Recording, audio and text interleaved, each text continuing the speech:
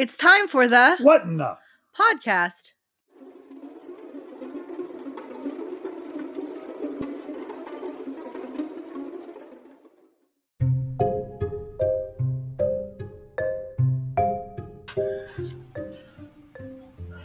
For tonight's episode, we wanted to do something a little special for our season 2 finale. What we have tonight is sort of a miniature UFO forum with our guests John Yost and Karma Wild. Tracy will not be joining us tonight, unfortunately. Well, she did for a little bit, didn't she? She jumped in for a little bit in the interview, but her allergies are really bad today. Yes. She can barely talk. Yes. Or breathe, for that matter. Mm-hmm. But anyway, this is how we're going to finish out our season. Welcome to episode 92 of What in the Podcast. Begin audio transmission.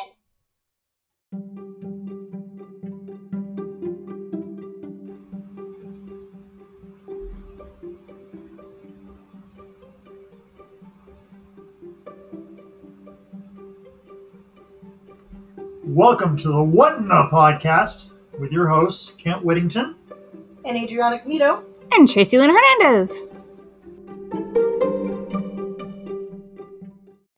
Hello and welcome to the season finale of What in the Podcast. Season 2 finale. Season 2 finale. We're wrapping up for this season, getting ready to start the next one. Hi, everybody. You Hello. know me, Kent Whittington, and my co-host, Adriana Camito. Our other co-host, Tracy Lynn Hernandez, is Allergy attacked. definitely allergy attack. She had an impromptu birthday outing with her family, and it just got pretty bad for her. She got an allergy attack, and now she's at home convalescing. To quote her, she sounds like a 90-year-old woman who smokes more than a pack a day. That's more than a quote. That's pretty accurate at the moment. What she says. Yeah, that's exactly what she said. That's to quote her. And she sounds pretty raspy, and I don't think the tea and honey is helping. Yeah. But So we didn't quite get the UFO forum that we're doing tonight. We didn't quite get the forum that we were hoping for, but we'll try again. We'll keep trying till it happens. actually we had some pretty good It was interviews. good. It was really good No, interview, actually. But we'll keep trying till we get it all together. Yeah. Aaron Montgomery unfortunately couldn't make it. Sadly. But, we wish her well, of course, and we hope to she's catch her feeling on again better. in the future. Hope she's feeling better. A lot of people coming up with or coming down with stuff, I should say, not coming up with stuff. That sounds like they're faking flu it. bug that was almost worse than COVID. Mm-hmm. But you're over that now. Yeah, and I had 2 bouts of COVID in January. So Yep. So Tracy was out. Aaron was out. However, John Yost and Karma Wild were able to join us. And yay, Karma! Yay, John! Karma's good karma. Karma's always fun. Yes. I love her to pieces. Yes, she is. Sorry. They were good enough to come on. Unfortunately, I couldn't gather anyone else. Try though he might. Try though I might. I've been trying for weeks, actually. Just couldn't get any interest, or the people who I did talk to who were interested didn't wind up committing. That being said, we got ourselves a pretty good show tonight, just the same.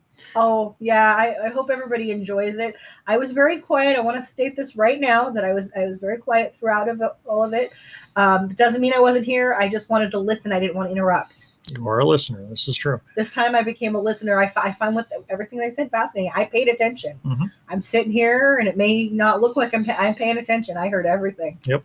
I heard it all. Okay. I think that people know that you heard it at this I'm point. just kidding. I'm being weird. So anyway, without further ado, let's just go ahead and get into the interview with John and Karma in our mini UFO forum. Okay, so this is our first ever UFO forum. Tonight we've got with us our good friend Karma Wild, friend of the podcast. How you doing, Karma? Hello. And Hi, everybody. And of course, we also have John Yost, who has been a previous guest on our show. He has recently produced a film called Alien Abduction Answers. And he's come on tonight to talk with us about his experience and everything. Karma, you have some experience as well. We're going to talk about that also. let's just go ahead and get started. Why don't we start, Karma, by you talking about yourself a little bit, and then talk about your experience. Okay, I am Karma Wild. I run 11 groups on Facebook. I'm also recently joined BB3 TV. I am the paranormal tourist, and by that I mean there's only tour guides and tourists in the paranormal. I am not a guide. I just stumble around in the dark and just do my tourist thing. Mm-hmm. I go to places that are off the beaten track, and I take pictures and videos and literally just try to soak up some of the culture. Okay. Awesome. And John, why don't you tell us a little bit about yourself? Yes, I wasn't always in the film business. I used to work for under the jurisprudence of the Treasury Department. After university, I went to work for international logistics companies and ended up becoming a U.S. Customs broker and traveled the world with that business and negotiated material and money across country borders. About after 10 years of that, the business just lost its flavor for me. My heart just wasn't in it. And I decided to get involved in show business, which really was an interesting change of life. And a lot of people had a lot of things to say about that particular change in life, as you can imagine. My mother-in-law was one of them. God rest her soul. So I've been in the business for about 20, 25 years, this sort of thing, and I do television shows and films and commercials and, everything you see on your television. And we work for some of the biggest companies in the world, Sony Pictures, Warner Brothers, this sort of thing. And we've always been kind of guns for hire, meaning that a very large company would come in and say, listen, we want to do all of this, but we need these particular services done, right? We might need a unit to go out and shoot this, or we might need certain editing on this. And so we would provide those services. So if you think about, building a car, we'd be the guys who turn wrenches, if you understand me. Right. And then a couple of years ago, about 4 years ago, we decided to start our own creative outlet, which is Rhino Pictures. Mm-hmm. That's RYNO Pictures. So we would create our own content. And we've done stuff for like Food Network, History Channel, that sort of thing. Accidentally, and this really wasn't supposed to happen, we got involved in the paranormal because of my previous experiences as a child. And then something really fantastic happened out in the desert, which shook me to my core, which brought me to this point. And we created a film called Alien Abduction Answers. So it's a long story. Sorry. That's okay. No, that's fine. We got time. No problem. No time constraints today, so we're all good. So I'll just get into it. So how old were the two of you when you had your first abduction experience that you can recall? Either one. Thank you. Mine happened 27 years ago. It was my one and only experience, but it was profound to the point that I actually went to a psychiatrist who specialized in regressive hypnosis to figure out what had happened. I knew something had happened, but I didn't know what had happened. Mm-hmm. Okay. And what did you find out through the progression? He introduced me to the theater. And okay, yeah, that, familiar with the theater. Talk about through that we experienced what had happened that night, and I'll let him go next. Okay, then we'll get into mine later. All right, how about you, John? How old were you when it happened? Well, she said it happened to her 27 years ago, so she was 5. Exactly. Oh, you are too much of a charmer, you. It was 1974. Okay. And I was 7 years old, and it was a hot night. We didn't have air conditioning in the home, and I was awakened very early in the morning, like 2 or 3 in the morning, that sort of thing, by this undulating kind of drone, like this. I'll embarrass myself and imitate it. Like okay, that sort and of just repeated like that. Yeah. Okay. So it bugged me, and my windows were open. Like I said, it was a hot night, and I didn't know where it was coming from, but it bothered me, and so I sat up in my bed and I looked around, and I decided to go to the bathroom. Right? Okay. Mm-hmm. So I go in there, I do my thing, and I have a glass of water, and I let the water run for a really long time, and then after that, I turned off the water and I opened the door to the bathroom to go outside into the hallway. Mm-hmm. And there, in the doorway, to my eyes, was a character I'd seen on television many, many times as a little boy, a character from Japanese television called Ultraman. Right. And in the shows, Ultraman was this giant silver guy, some red in his suit, and he was he fought the bad guys. And but this Ultraman was my size. I'm a 7-year-old boy. I was a normal sized kid, and he was looking at me eye to eye. And I thought, wow, that's interesting. And I wasn't afraid. And so we got very, very close. And when I say close, I mean nose to nose. And then something happened. In these huge eyes. Mm-hmm. And I felt as though the floor was slipping up from underneath me.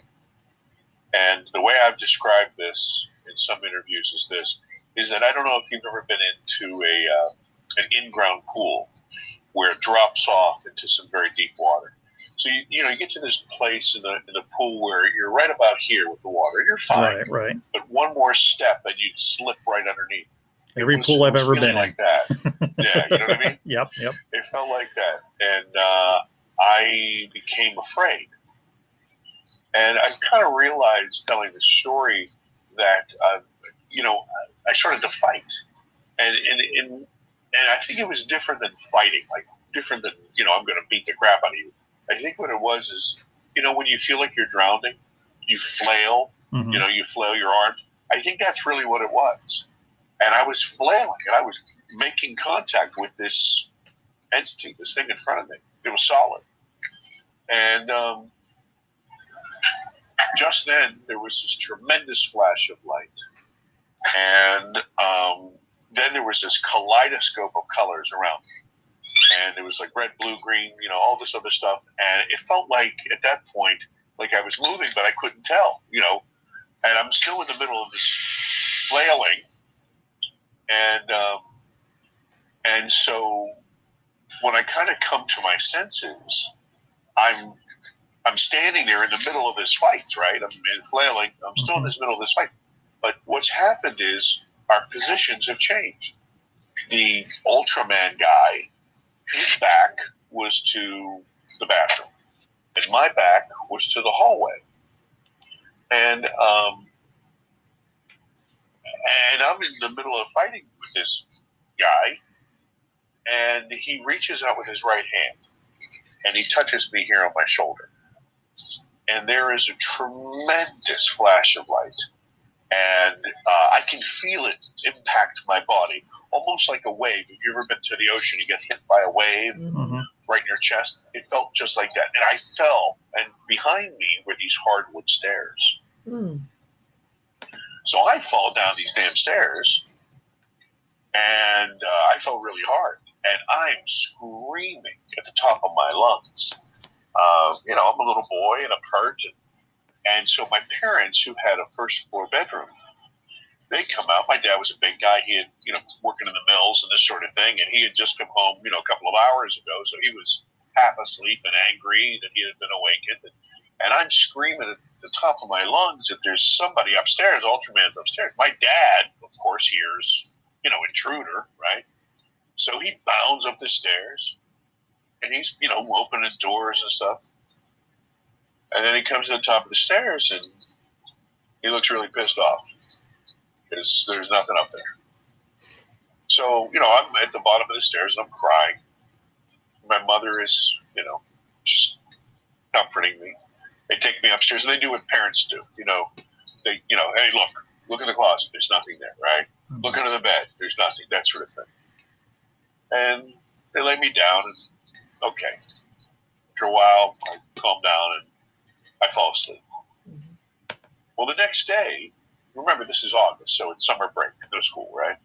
So back in 1974, I don't know what kids do today, but, when it was light, you went out, right? You're playing, you're chasing things, you're going through the woods, you're doing whatever. And that's what I was. I was a normal kid. Right, and I was out there playing with my friends all day long. And, your mom would call you in for supper. It was starting to get dark. And when I came in, she said, wow, you are disgusting. Because I've been outside sweating all day. Right. And she said, listen, before we have dinner, we gotta bathe you. And I'm a little boy, and I'm a 7-year-old kid. I don't want to take a bath. Boo, whatever. Right. She's wrestling with me, and she takes off my shirt. And she starts to check me, and she sees all the bruises, from the fall. And then she gets to my shoulder. And she says, honey, what happened here? And, I look around kind of sheepishly, and I say to her, Mom, I told you, Ultraman. And she looked really sad. And she gave me a little kiss on the forehead, and she said, it'll be all right, honey. It'll be all right. Yeah. So, get the bath, dinner, whatever. A couple of days later, my dad is taking me to the doctor. And he was kind of a gruff guy, And we were pulling into the parking lot of the doctor. And he looks back at me. He says, now listen, we'll get in there. I want to hear this shit about Ultraman. Keep that stuff to yourself. Shut your mouth about that. And like I say, in 1974, you didn't tell your father to go screw himself. You do what your dad said. Right. So I said, yeah, Dad, sure. So we get in there, and the doctor's looking at me. He's checking all my bruises, and by now they're starting to yellow. It's a couple days later. And he gets to my shoulder, and he says, whoa, sport. I said, what's going on here? And I said, well, and I could see my dad in the corner of the room. And for people of our generation, let me just say this, he was giving me the eye. Right. And you didn't want to mess with your dad when he gave you the eye, right? Exactly. So he's like, you think you hurt now, right?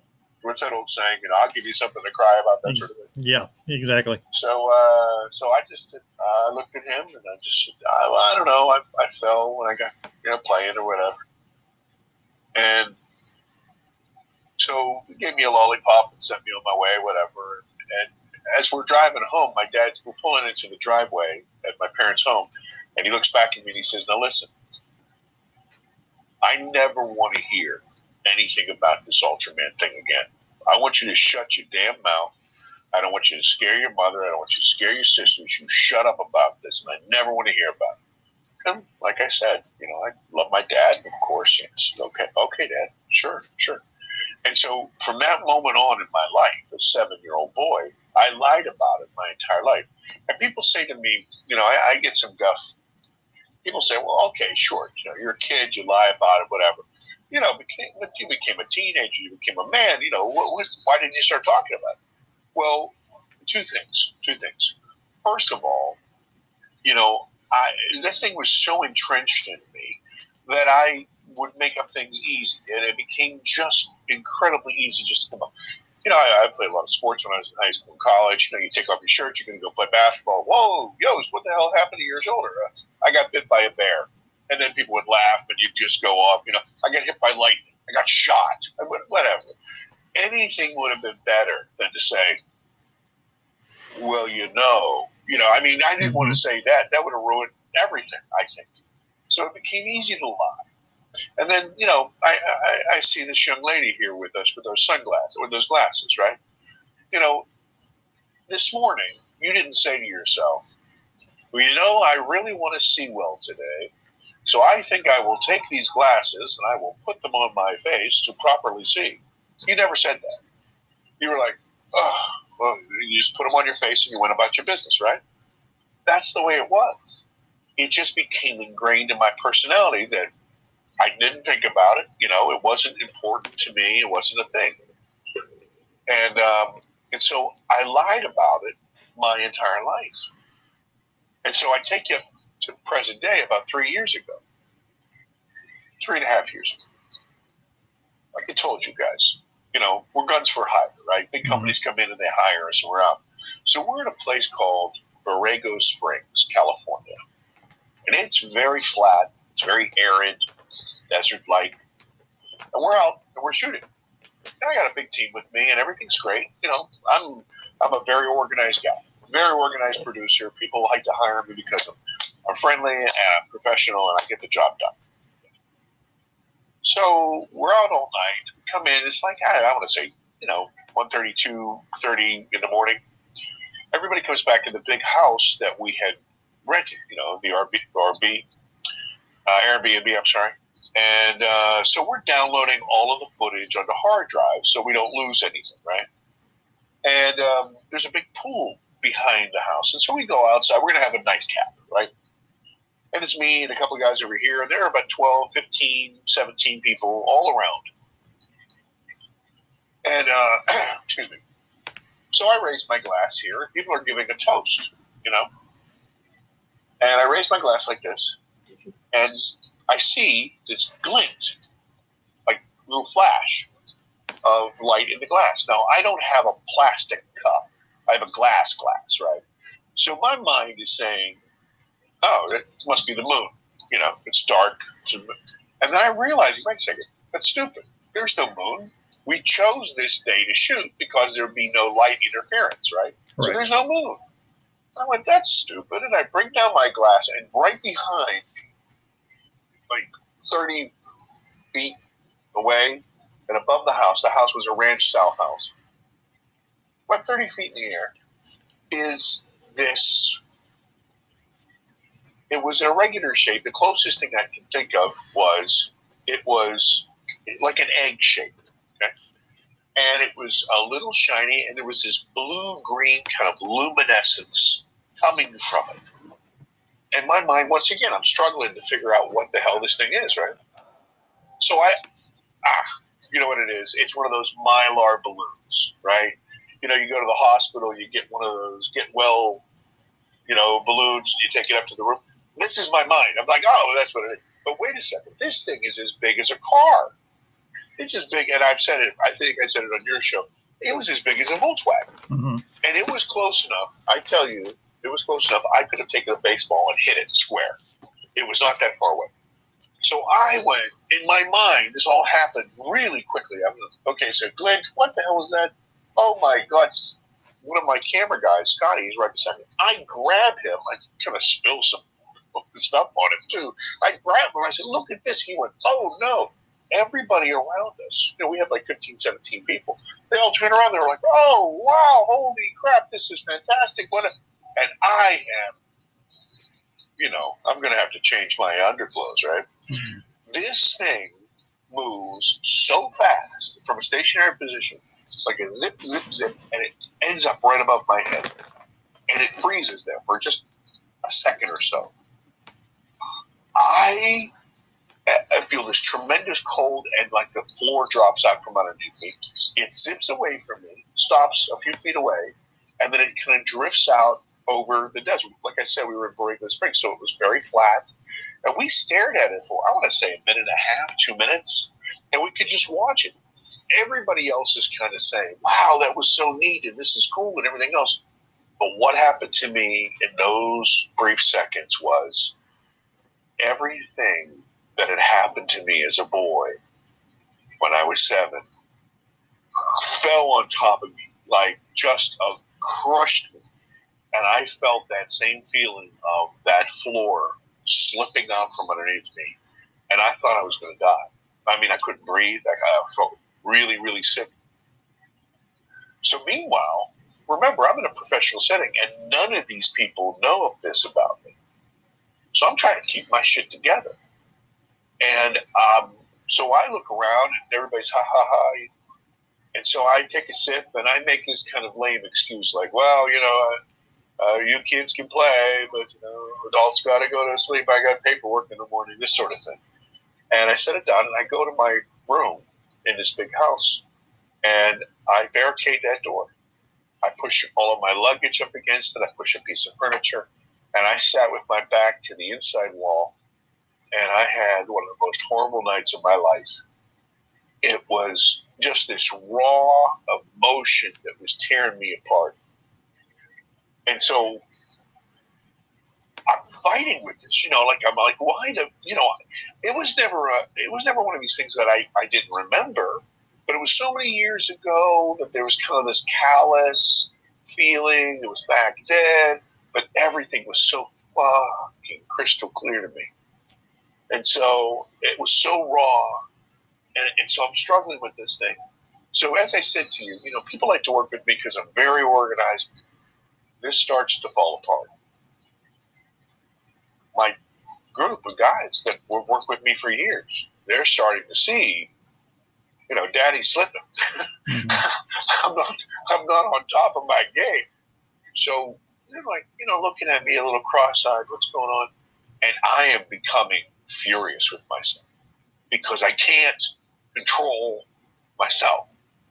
And I developed this tremendous fear of open sky, a tremendous fear of deep water.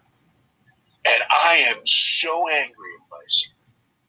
So I get through the shoot and I'm able to get back on the plane, coming back home after like 10, 15 days out on the road.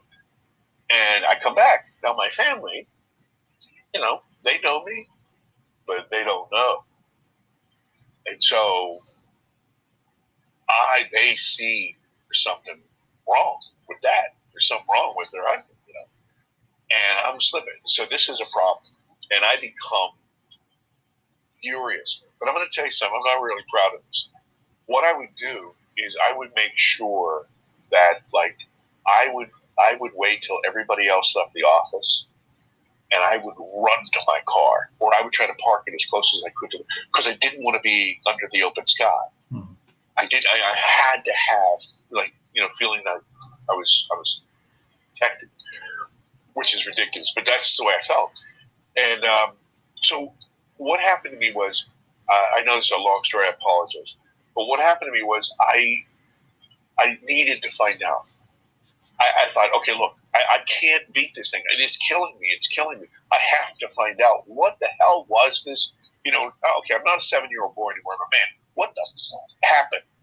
And so I started to read a bunch of stuff. I wanted to find out if other people had, experiences like me.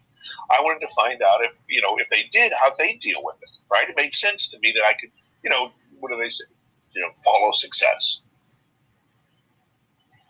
Well, that led to me starting to interview people and ask them if I could take, but it was all really, it was kind of like a side thing.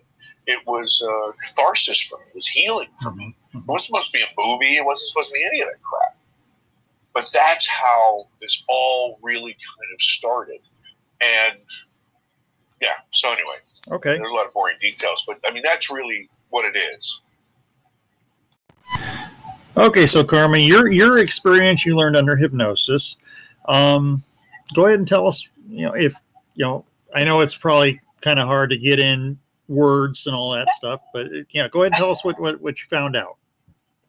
Okay, so I'm going to take you back to the overnight hours between August 18th and August 19th, 1994. Okay. It's still extremely clear in my mind. I went to sleep that evening. I was living with my boyfriend along with my 2 daughters, and we lived in a duplex community in Killeen, Texas. We were not very far from the Army base there. And so I owned, I think, a Delta 88, a massive old car. And I was parked in the driveway, and I'd gone to bed that night after locking my car and everything. And I got woke up in the middle of the night by bright flashing. I remember distinctly, the bed was this way, the windows were on this side to the left of the bed. I was sleeping on the right, my boyfriend was sleeping on the left. And this is not a big home, it's a duplex, a tiny little duplex. Mm-hmm. The lights woke me up, and just enough for me to look at the windows, and it was so bright. I was like, oh, it's raining, I wonder if I rolled my windows up. And I fell back asleep. And I woke up again with the lights, and I thought, again, did I roll my windows up? And I looked at my boyfriend, and he was sleeping as he usually did, very relaxed, very comfortable. And I fell back asleep. I got awoken a third time by these bright lights, and I'm like, I don't hear any thunder. Did I roll up my windows? And I looked at him. Ooh, this kind of gives me the jitters. He was laying next to me, stiff as a board, on his back, which was not his natural sleeping position, with the covers tucked up perfectly across his neck and shoulders. And I thought to myself, well, that's weird, but I fell back asleep. When I woke up the next morning, I thought, oh, we must have had a storm last night. I'm going to go and check if my windows were up. So I ran out front, and of course, you know, those old Deltas had that crushed velvet stuff, so you don't want that wet. Right. And sure enough, my windows were up. I came back inside, and my very first instinct was to rip off all of my clothes and start looking at my body for marks. I mean, I searched my entire body as best I could looking for marks. I didn't find any. Still, that was, even then at that time, I thought was strange, but I just kind of blew it off. Well, that day I was taking my daughters to the meetup point to drop them off for their father's visit, who, by the way, was a very nice man. We just married the wrong people, but we had a great relationship. And so I took the neighbor girl who lived on the other side of the duplex with me, named Holly. And so Holly rode with me to, where was it? Let's see, Copper's Cove, Parker Heights, Waco. We went to Waco to drop off the children at our meetup point, which was a McDonald's, because my ex lived in Austin. So we get there. I dropped them off, and on the trip back, you know, Holly, I got her some McDonald's for going with me. And we were chatting, and I asked her, did you see that storm last night? And she goes, I saw bright flashing light. And I said, well, what else did you see? She said, because we all have patios. And they weren't the kind that went beyond the house. They were surrounded by the walls of the house and sliding glass doors. She said she was standing by the sliding glass door, and she looked out on the patio, and she saw Bigfoot with a little man. I'm like, what? And she said, that's what I saw. So we talked about it for a while, and I didn't lead her on in any way because I still didn't know what had happened. And so when we got back, there were additional 2 other little children. All the kids played together, living in the next duplex over. And I asked them, did you guys see the storm last night? And they said, no, I got woke up by lights, and I think it was my uncle flipping the light switch on and off over and over again. I'm like, oh, okay. So all 3 of us remembered seeing these bright flashes of light. Holly went further and swears she saw Bigfoot standing on her patio with a little guy. So at this point, I called the airport at Killeen, at the Army base, and asked, were there storms in the area the previous night? They said, no, there were not. Okay, I called the Killeen airport and again asked for the storms. They confirmed that there were not. At this point, I didn't really say anything. I was talking to the children because they're way more open-minded and they're not going to judge you. So I started to get more curious about this. And because it was so into the forefront of my mind, I just couldn't let it go. and I scheduled an appointment with a psychiatrist that I knew did regressive hypnotherapy. And I went to his office and I asked him to please regress me to find out why my first response was to check the car and then to rip off all my clothes looking for more. So he did. We went into his office and I sat in this very comfortable chair that reclined, and he took me to the movie theater. And that's when he started taking me back to that night. And what had happened was, just like I said, just like I knew about the flashes, only it became more detailed. It became more rich in detail. I now knew through this, I was cognizant the entire time. So now I'm back in the bed, and Robert's laying in bed next to me, and the lights did wake me up, and they were very bright, and they looked like lightning strikes just right outside your window. And I did go back to sleep. I woke up again, and I saw him sleeping naturally. And then the third time I was awakened, when I saw him laying there stiff, what I did not realize is that his eyes were wide open, and he was just staring at the ceiling. But I also had a sense that there was somebody in the room, and I didn't see them because I didn't want to look. I don't think I couldn't move. I think I just was like not wanting to move. And the next thing that happened was that I felt complete weightlessness. I am looking at the hallway walls as I'm gliding past them, and my mind is thinking, how in the hell, how is this possible? And I can still, here is the feeling that you get. I fall off ladders a lot, contractor, for whatever reason. I think that a 6-foot ladder is a 3-foot ladder sometimes, and I just take 2 steps and I'm gone.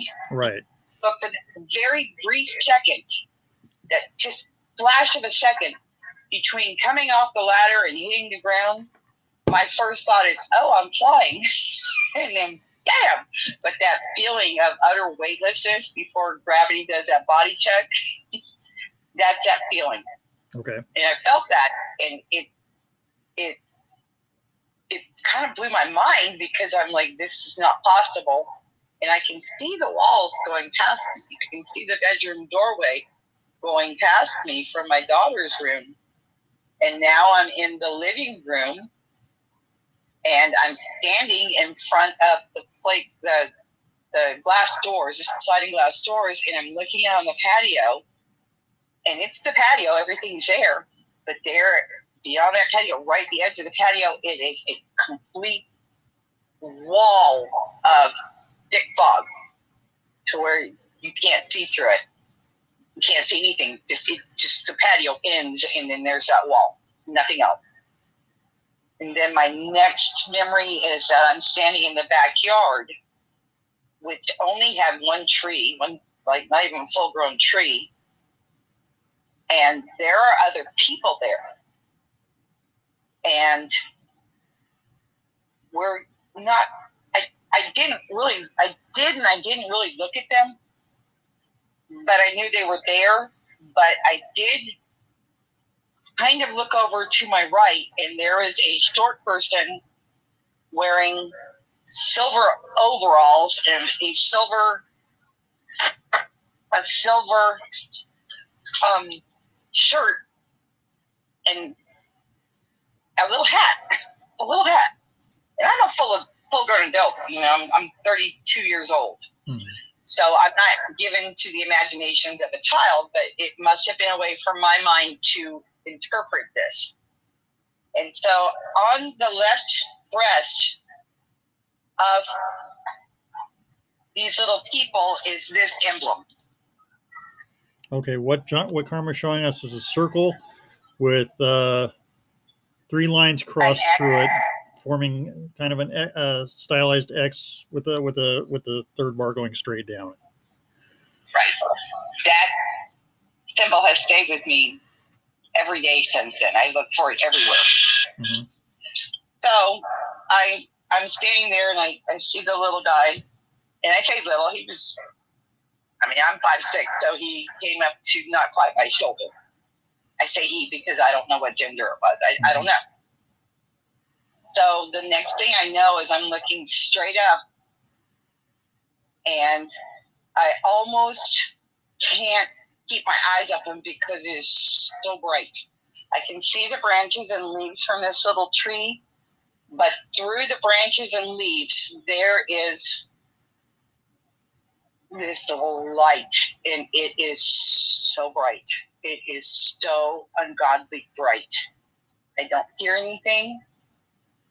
All I can see is this light, and it looks like it's coming through the bottom of a metal colander, like somebody took a 2,000 lumen light bulb and just put it in the bottom of a colander, and this light is coming through all those holes. Okay.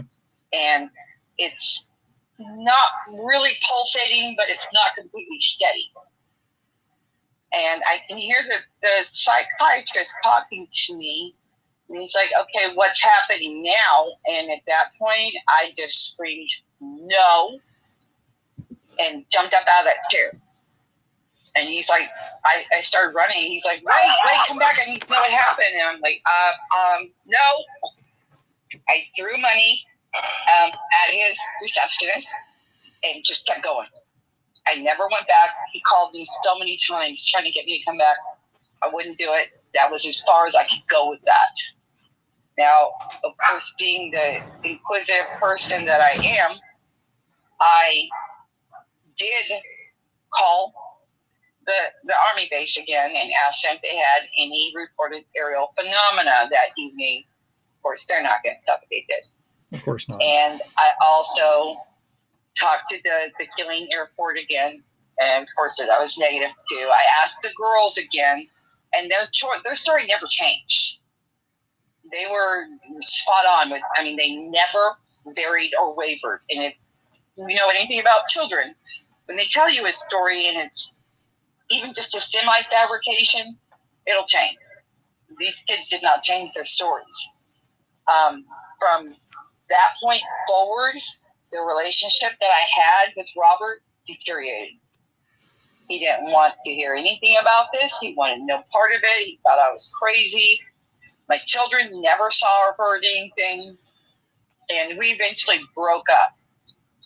But 9 months after, like almost to very close at time, I have my youngest daughter. And she is always, she's the light of my life, but I always told her your father's an alien. So, and she actually took a DNA test. She was only curious enough. But, so that was the experience that I had that I know about. However, years later, it was not unusual for me to see something in the night sky. One time I was driving from San Antonio to Austin, and off to the left of the 380 or 35, excuse me. Excuse me. Up in the sky was 3 lights that formed a perfect triangle, and they just come out with disclosing those stealth bombers. Mm-hmm. And I was like, oh, it's a stealth bomber. I'm like, wait, why would they do that? So I just kind of blew it off and kept going. And then there were several incidents where, like, ever since we've been talking about this, I've been itching. It's crazy. But I felt an itching on my upper inner part of my arm, and I looked at it. On it was a perfect round welt. I mean, it was raised perfectly, like if I had gotten burned and it raised up from that burn. And then a couple of other formed, and I was like, what is this? If this is ringworm, it's the biggest ringworm I've ever seen in my life. Yeah. So So I was getting creative with it. I was like researching on ringworms and what do you do about it. I actually painted those loops, and there were several with clear nail polish.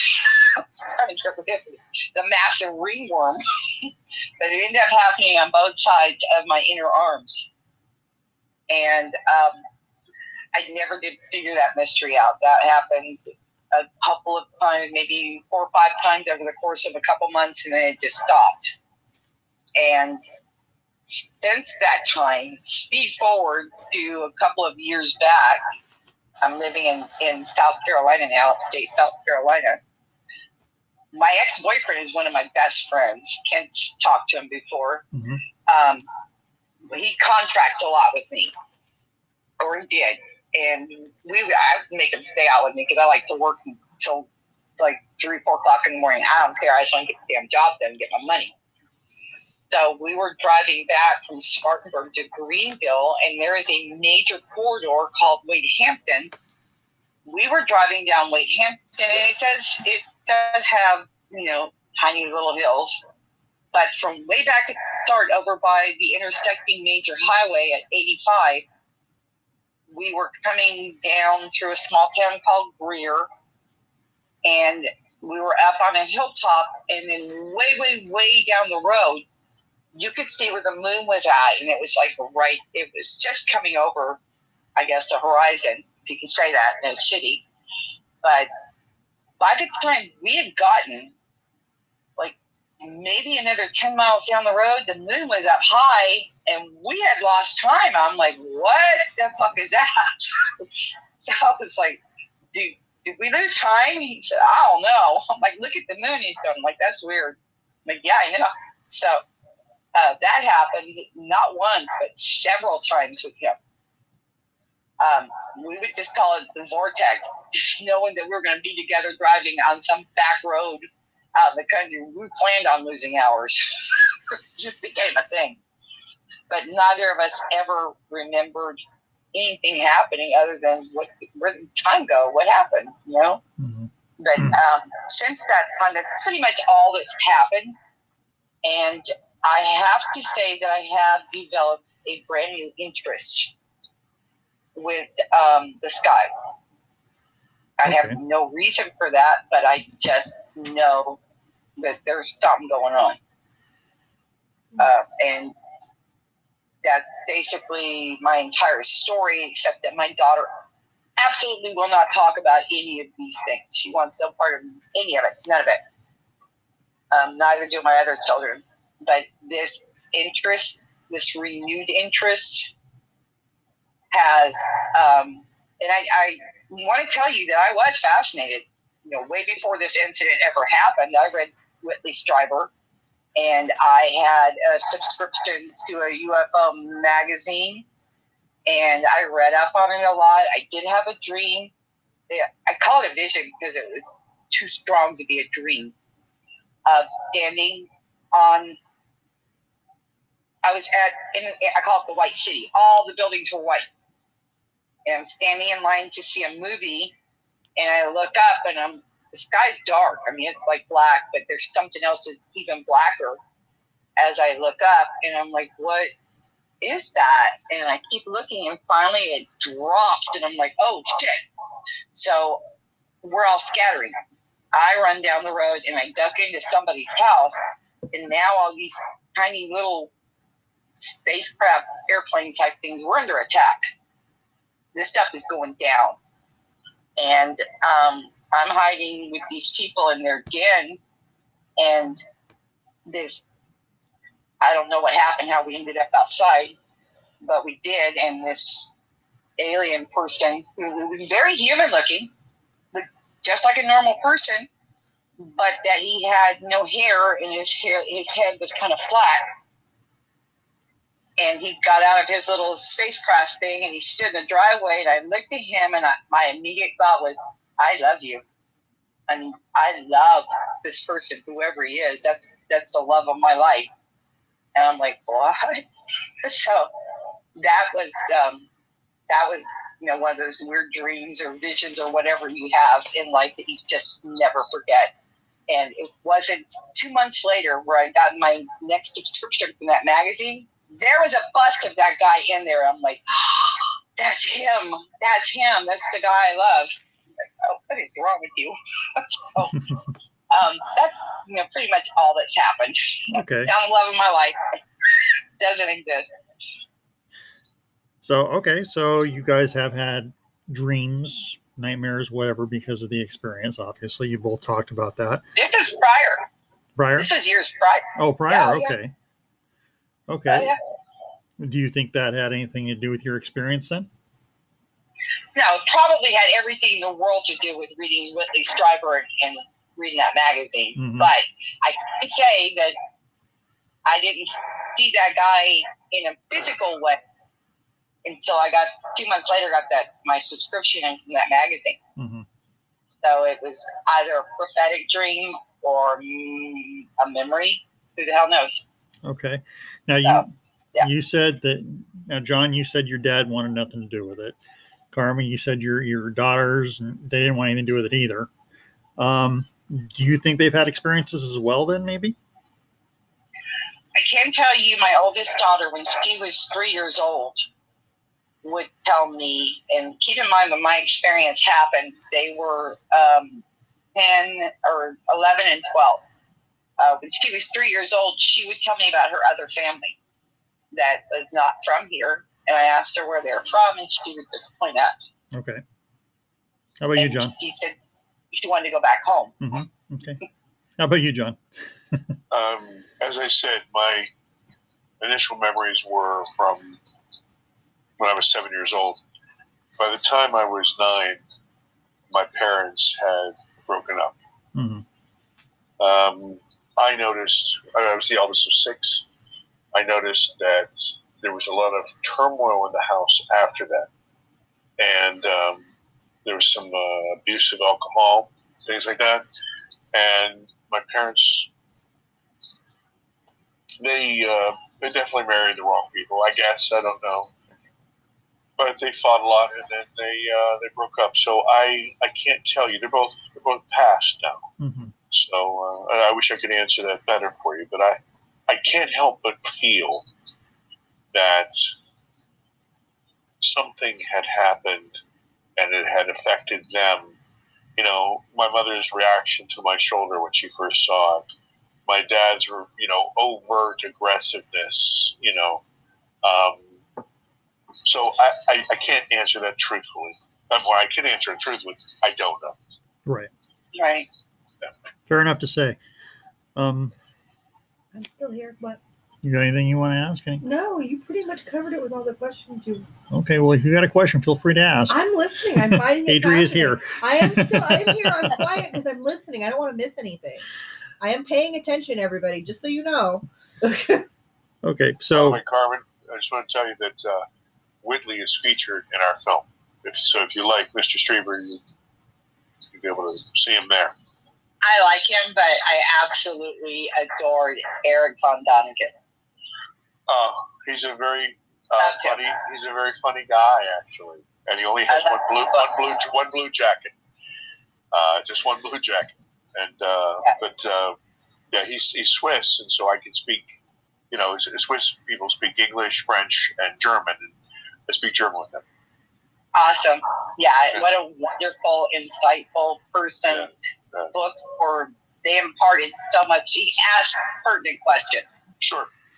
When he made that comment, if there is only, let's see, if there's only one God able to be omnipotent in all places at all times, then I forgot the rest. But I researched the Reader's Digest Children's Bible, and this was part of a speech I did in college, and I chose to talk about aliens.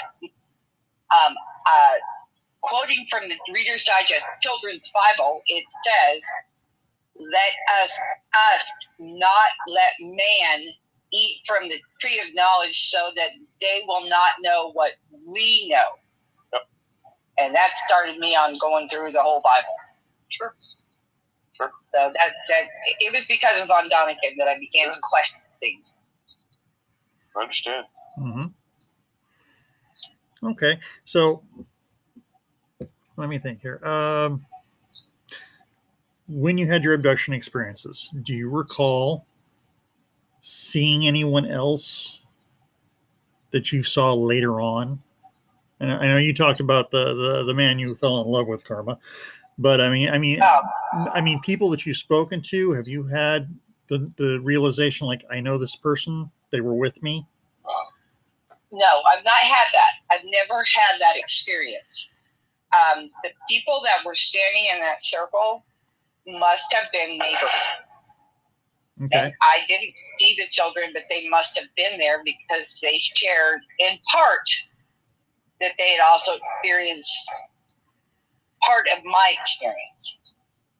I never asked them if they had been in the backyard or anything. I thought that if they knew that they had been, that they would have told me. And if they did not know that they had been, then who am I to open that memory for them? Mm-hmm.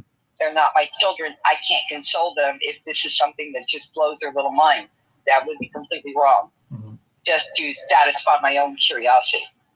Okay. And you, John? So. No, well, first of all, it wasn't Ultraman who took me. So that's one of the things that's kind of revealed in the film. It was a screen memory, to kind of protect my 7-year-old mind. The kind of entity that literally took me was more insectoid. It was like an ant, and they took me underground. And there was another type of entity there, sort of a hooded gray, but not like a typical gray, not like a Whitley Strieber gray, more darker skin, elongated faces, and it was. So to answer your, I'm sorry, I'm going to talk too much. To answer your question, no, there were no other people there. Okay. That I saw later. Okay. Now, Karma, I know you're into New Age stuff and things like that. You see that like it's a bad thing? Well, no. It's actually it's a pertinent question here. Now, have you had a long-standing interest in New Age practices and beliefs, like reincarnation, astral projection, things like that? Yes. Okay. Because when I was 9, I had a dream where I saw how I died in a previous life. Mm-hmm. To have this detail during this dream, absolute detail, it would not have been normal. I was not exposed to those kind of things. I died in a carriage accident by going over the side of, I guess, a crevasse or something. Okay. And I knew that. And when I woke up, I knew that's how I died. Okay. How about you, John? Anything like that? No, I really didn't have any kind of an interest, or I was a very left brain kind of guy. Mm-hmm.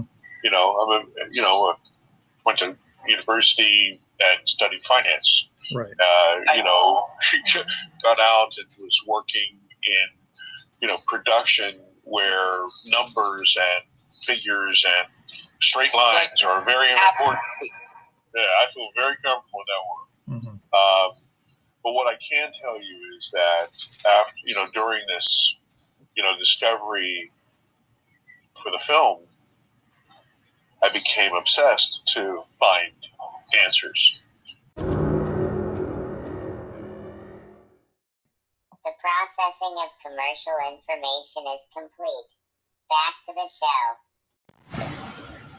Okay, so John, I did one. This goes along the lines of what you were just talking about.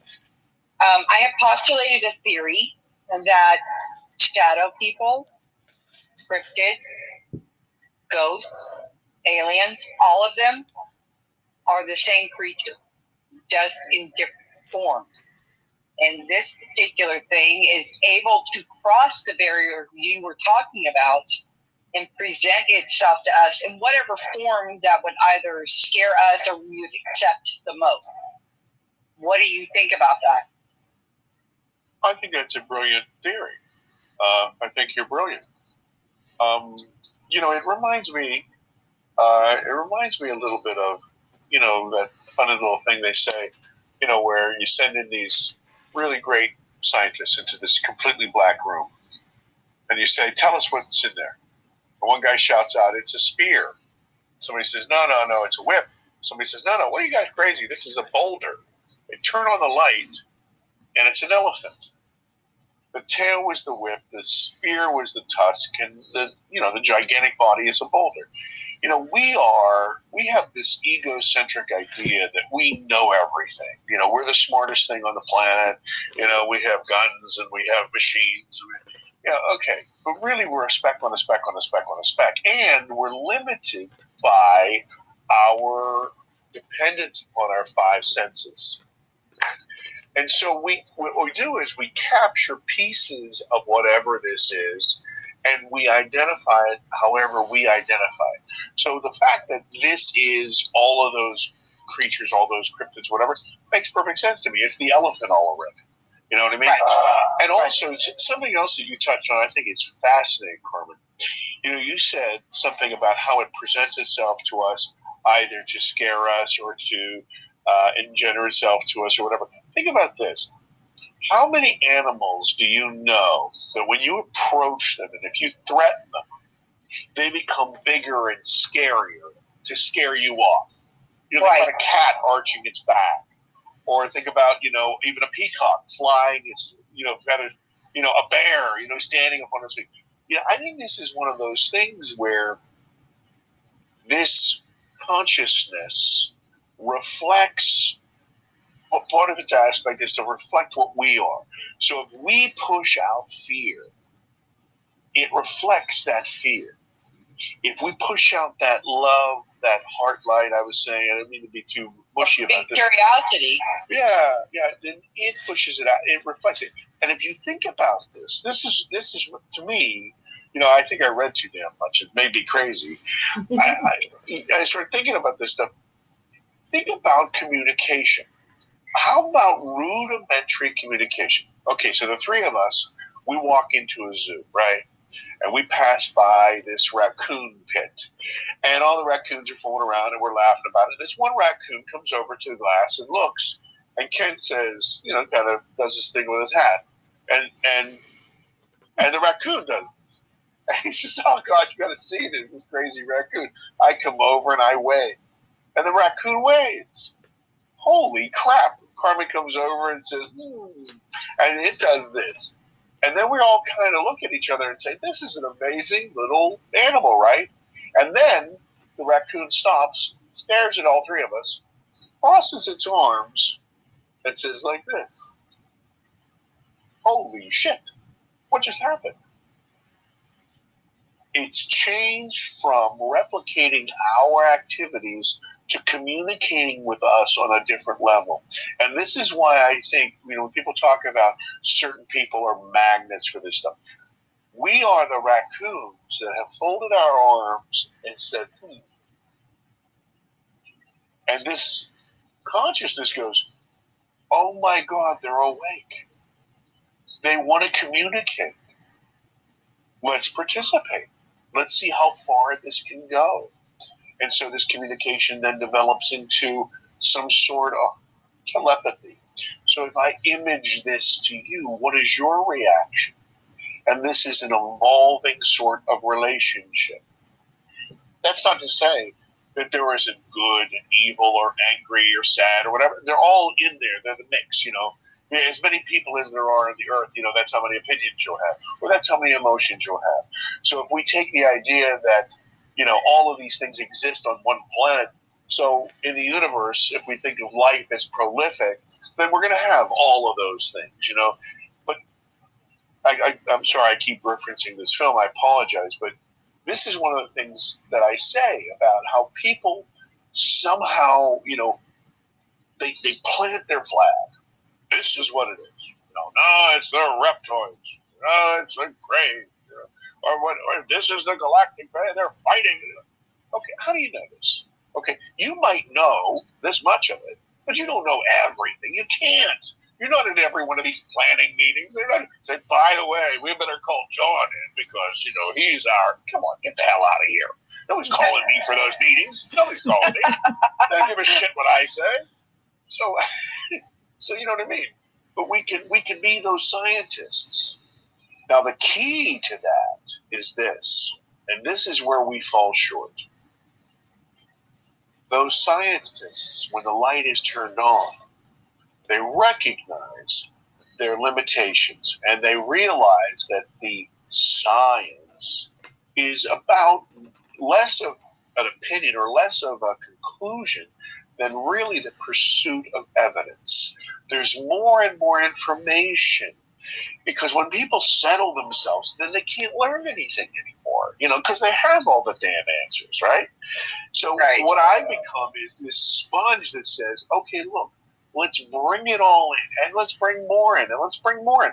Look, some of this stuff will be misguided. You know what? That wasn't a whip in the dark room. It was a tail. Okay, but we can learn things about there are qualities to this. And there are these benchmarks, like I said, and so we can make decisions based on that. But when we become so egocentric that we know everything, then this is what stalemates us.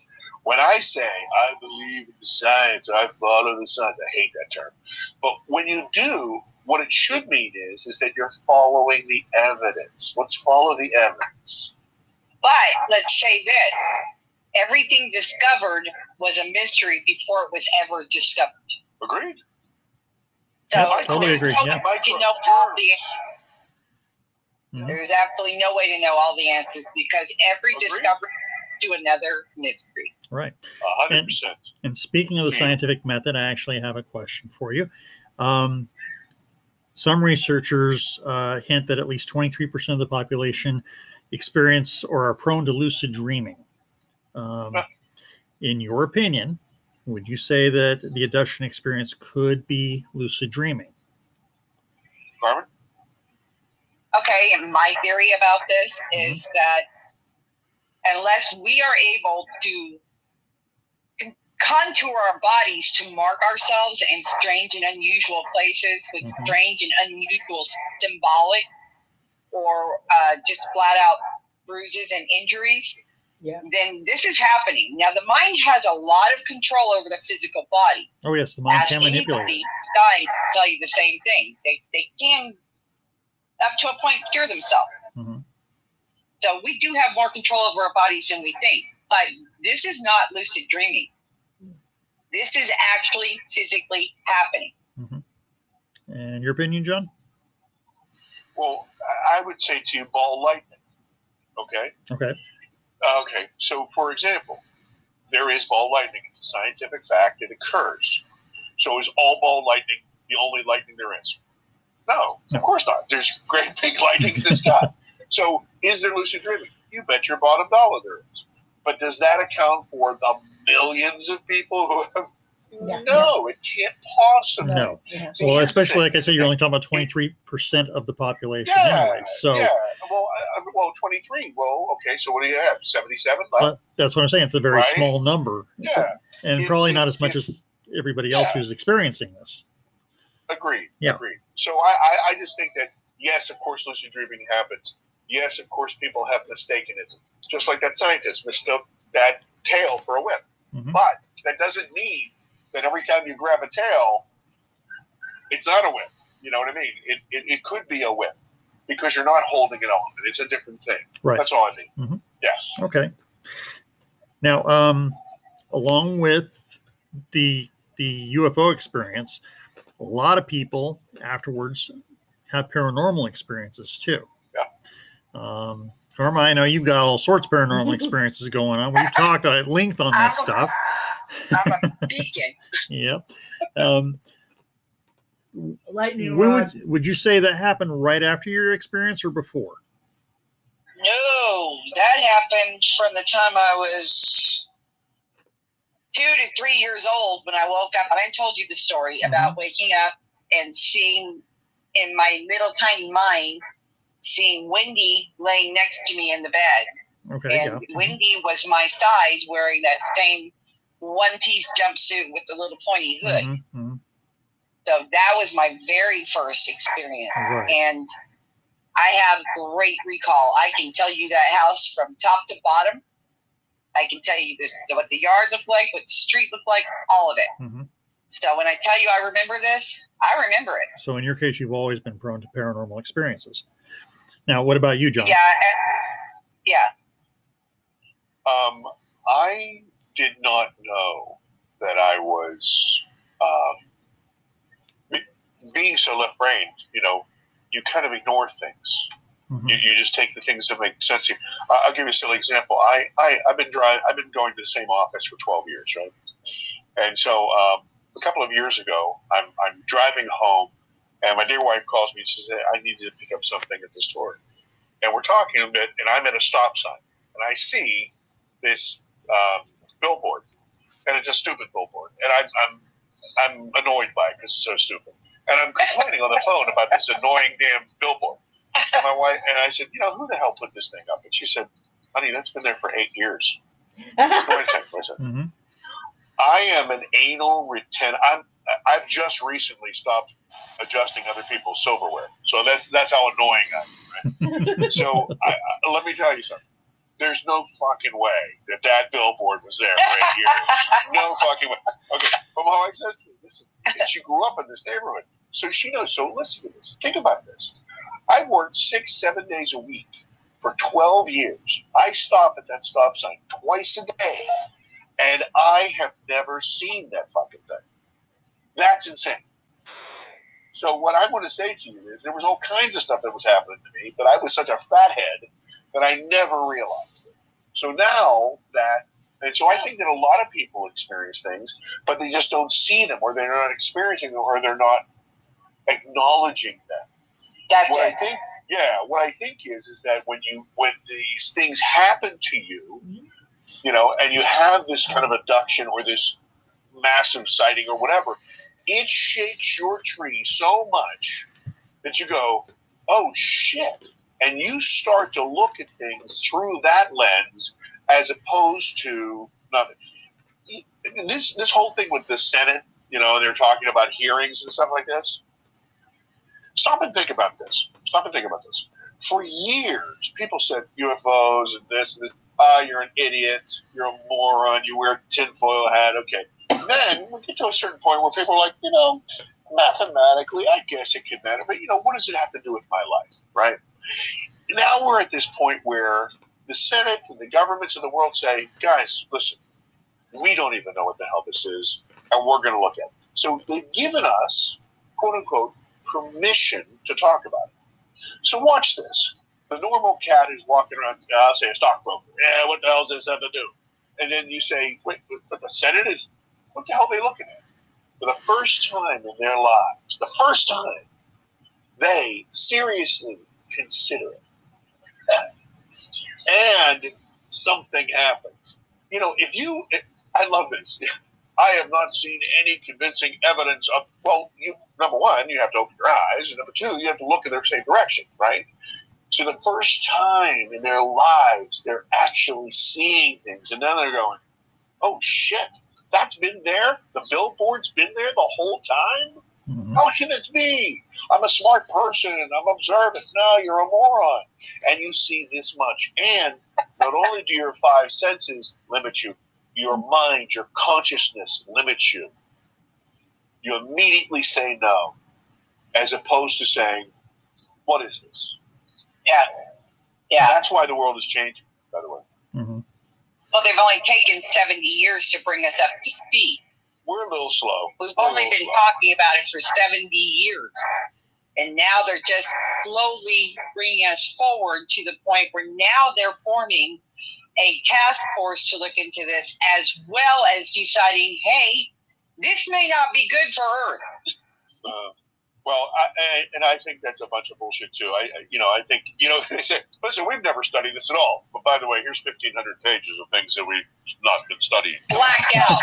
Shut up, man. Redacted. All the redacted to documents, nines. yeah. Shut up. Right. Definitely. Yeah. Okay. Freedom of information. Anyway, Yeah, just- welcome, Tracy. Yeah, Tracy's here with us now. I'm only here for a minute. Okay. family lunch was great. No one said anything about any UFO. Well, Mom did. Mom, you had a UFO encounter? You trying to remember? But I had to hop off again because I'm not home anytime soon yet. Hope you're there as soon as I can come back in. That's Mom's story. Early in the morning, I was on my way to work, and I forgot something, so I turned around and went back home, and as I went back home, in the sky, there were like two really bright things, and I looked at them. There were no contrails, and I thought, no contrails, and they were heading like north, southeast, and I didn't hear anything. They were just there. I had to get what I needed. I went into the house, came back out, and looked up. They were still there, and I had to drive away and head for work. But I honestly I didn't see a contrail, so I heard a plane, and it was just really bright in the sky. I couldn't tell you any more than that because it was like, this is at least 10 years ago that I saw it. But that, I have no idea what it was. Thanks, Mom. We're here. Okay. So I'm going to hop off again because we have to get 5 bazillion more things done. I will hopefully come back in. If I miss you all, I love you all. Thank you for coming. Love you too, Tracy. And okay, that Tracy. was so terrible, and it's just allergies because I'm allergic to the world. Okay. Feel ya. Have fun. Okay. Hope they'll be back soon. Bye. Bye-bye, Tracy. Bye, baby. Bye, Mom. And that was I'm sorry to manipulate it or take over the conversation. I just want to tell you, Tracy, whom I do not know, she reminds me so much of somebody in the film named Ruth. I mean, they could be, I don't want to say twins, but they could be sisters.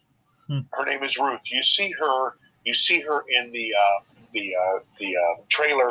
She's the one, rubbing her hands together. And she said, I didn't want anything to do with this. If you take a look at Tracy and you take her glasses off, she is a spitting image of this woman. So weird to me. Sorry. Well, now I have to watch the film. No. Yeah, Tracy's in it. You didn't know that, did you? Well, rest assured, I will be watching it probably tonight if I can. Oh, so. I hope so. I would love to know what you guys think, honestly. Oh, I'm happy to give you my opinion. Yeah, I would really, really, and I'm going to be making several of these, so I want to make them better every time. So, I would appreciate it. Yeah. Whatever you have to say. Definitely give you some input. So getting back to our conversation. Yes, sir.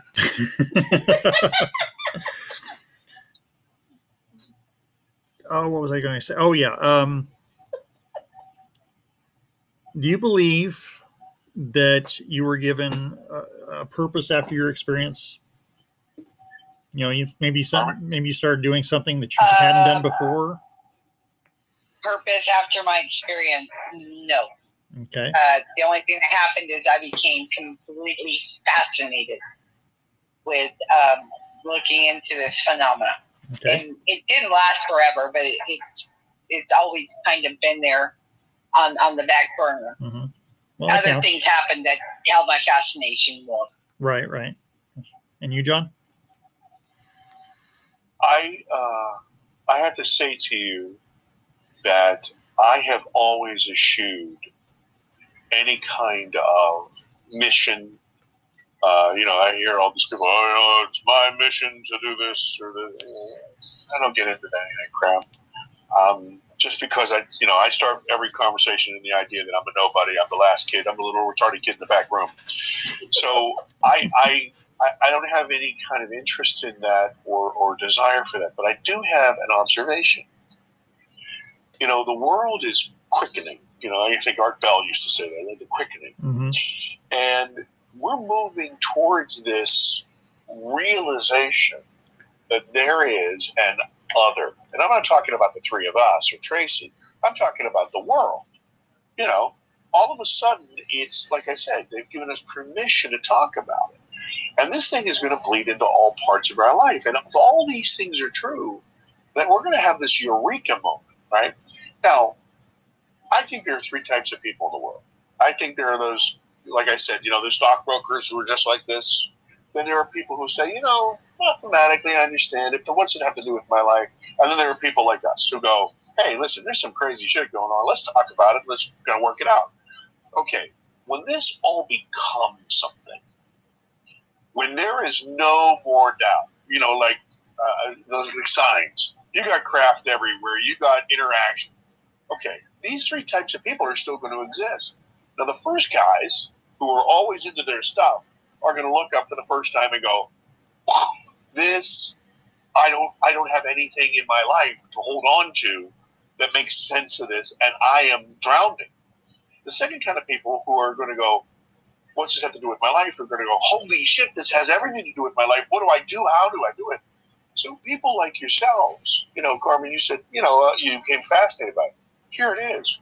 All of a sudden, overnight, you become a resource.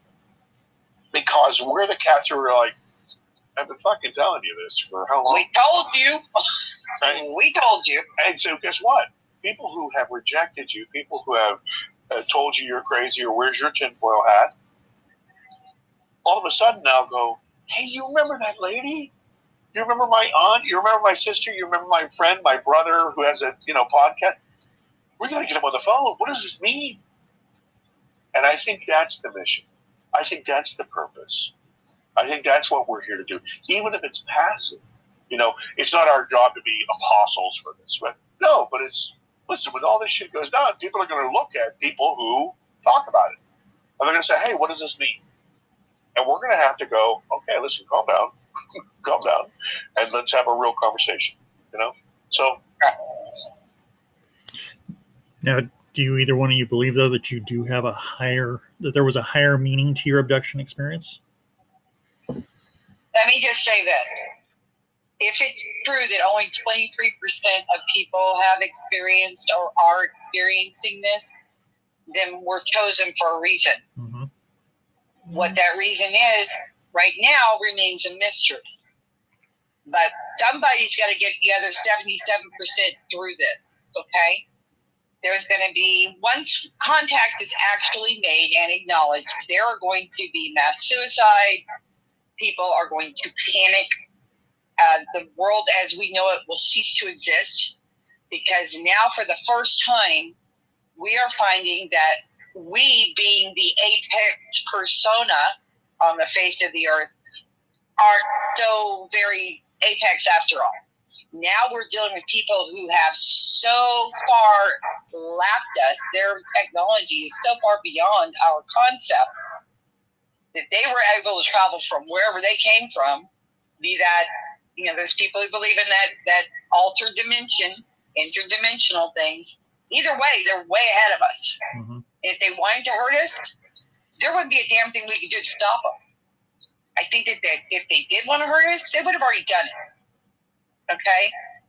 They're not waiting for a mass invasion. But what's going to happen is there's going to be a massive panic. And in my thinking, that people have been trying to prepare us for this since the movie E.T. came out, or what is it? Something of the third time. Yes, exactly. Mm-hmm. The mass media have been preparing us for an event for a very long time. And they've done it so slowly and so carefully that it's already ingrained in those people that are the left brain thinkers or the right brain thinkers that take safety in statistical fact. Right.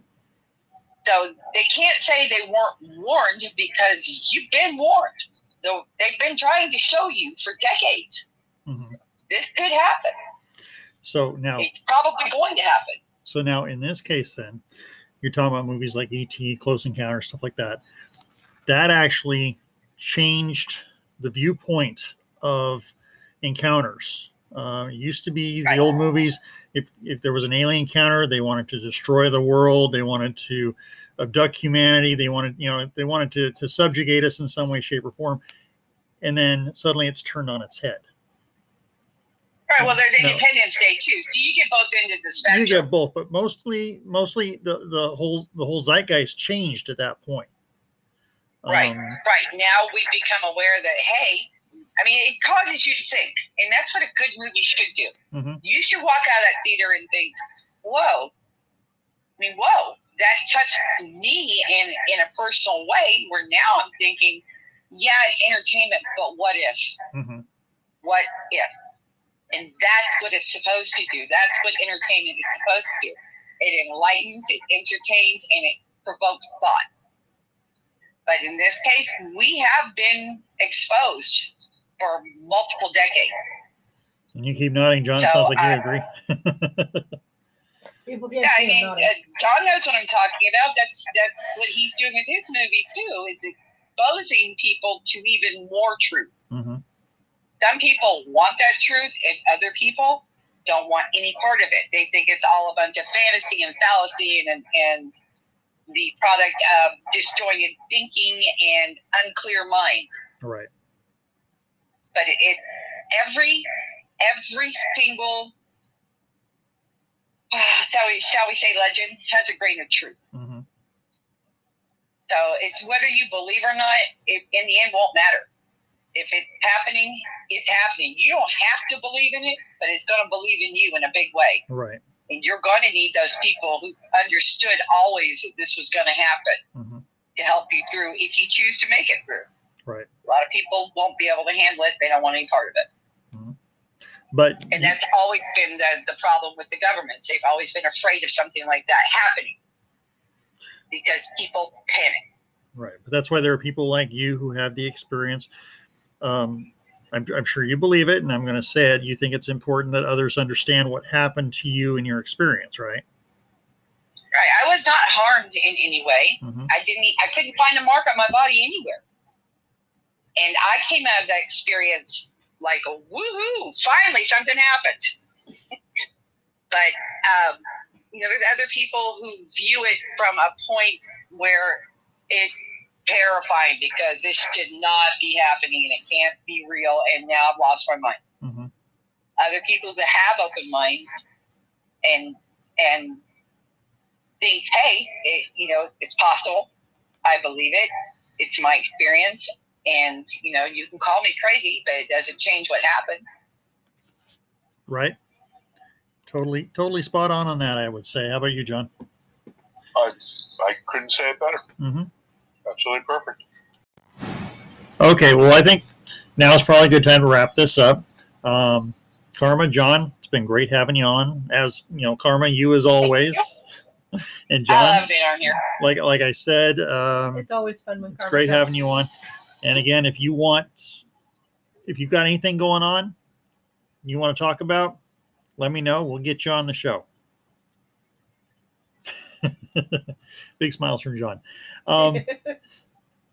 Before we go, though, if somebody wants to contact you and talk, if you're willing to talk to them, how would they go about doing it? Right?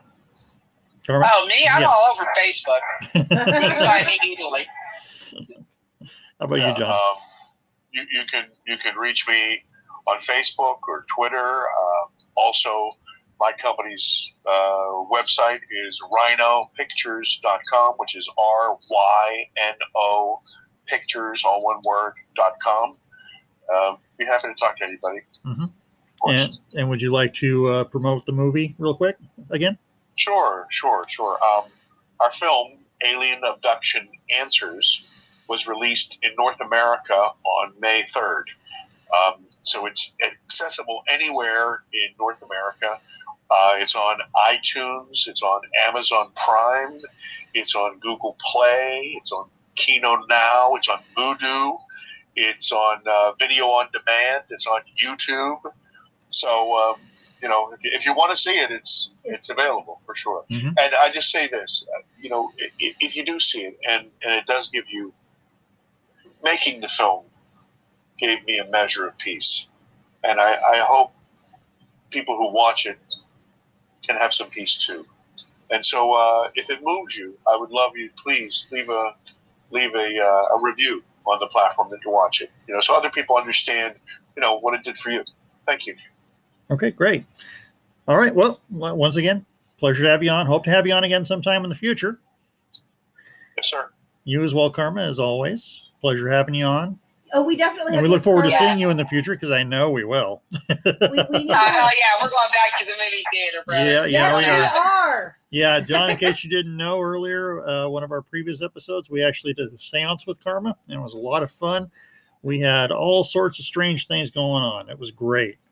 Well, I'll tell you, you guys, I ought to put you in contact. There's a group from Warsaw that has a restaurant that they have enormous activity. All of this manifestation of stuff flying out of the sky, landing over the place, money, ginger, Poltergeist. all kinds of stuff. You Mhm. guys, you guys ought to get married. I'm telling you. I'll put you together. You can do some magic with them. Awesome. Sounds like fun. Awesome. Okay, well, once again, appreciate you you for coming on. everything. Yeah, Both of thanks a you. lot. It's been great having you on. Thank you. John, Have it a was great weekend. wonderful talking You to too. you. Bye, Thank you very Karma. much. Bye, Blessings to John. all of you. Blessings.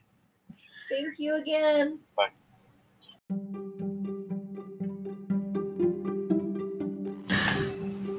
That was pretty good fun, I thought. What'd you think? Highly enjoyable. It's Yeah. always enjoyable. Oh, yeah, John's We great. had Talking fun. We've Karma's a had fun every blast. time John comes on. We've had fun every time Karma comes on. We've had Karma on quite a few times, Mhm. so I love it. She's so much fun, and she's so informative, and I love to pick her brain. And John, I mean, he's great to talk to, like you said, and he's got a lot of information. If you haven't checked it out yet, check out his movie, Alien Abduction Answers. We're gonna be buying or renting it tonight. We will be checking it out for sure. Mhm. And we hope that you guys, our listeners, do as well. And do as he asks if after you watch it to review it and take Leave it- your take on it. Leave a comment on your streaming service. Or Yeah. if you want to, you could even send a comment to us if you want. We'll make sure it gets along to John. Definitely. But this is it. This is our wrap up for the season. Season 2's done. We're going to take a week off next week. 1 to 2 weeks off. And then, okay, 1 to 2 weeks off. We'll keep you posted when we and let you know when we come back, and hopefully we will be coming back with Karma. Maybe You mean the person or literally with Karma? both. No, I'm just kidding. That would be nice, wouldn't it? You called her good Karma. so- Yes, I did. For good reason. But anyway, while Adri's trying to Be silly. give you spoilers for what's going on Oh, next we're season. not talking about what's going on. We just hopefully she'll come back on You're again. talking spoilers. You No, know I you are. didn't say what. We just said we were trying to get her to come You back like on. to jump ahead. You always do. And you're a stick in the mud. What's your point? That's how it works. Anyway, folks, we hope you have a good night. And we hope that you have enjoyed our last 2 seasons of this podcast. And hopefully you're looking forward to season number 3. When it starts. Yes, when it starts. We look forward to you listening. You were too easy to mess with, dear. I love you. I love you too, Goober. Anyway, And with that, with that, as I used to say, if there's something out in the skies, you don't know what it is, but it comes down to say hi, you might just go out and scream, "What in the?" Meanwhile, stay spooky and and cue the gremlin.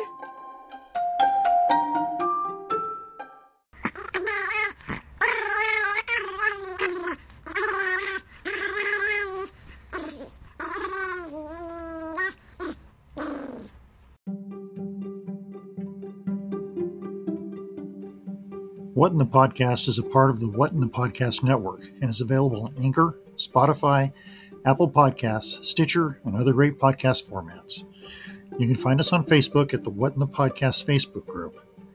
If you have a great story idea or have a personal paranormal event that you want to share with us, email us at whatinthepodcast@gmail.com with your story, or you can leave us a voice message by clicking the link in the episode description. If you like what you're hearing, please don't forget to leave us a review and rate us 5 stars. It doesn't seem like much, but it helps us more than you can imagine. What in the Podcast is also made possible thanks to our sponsors and listeners like you. Thanks for listening.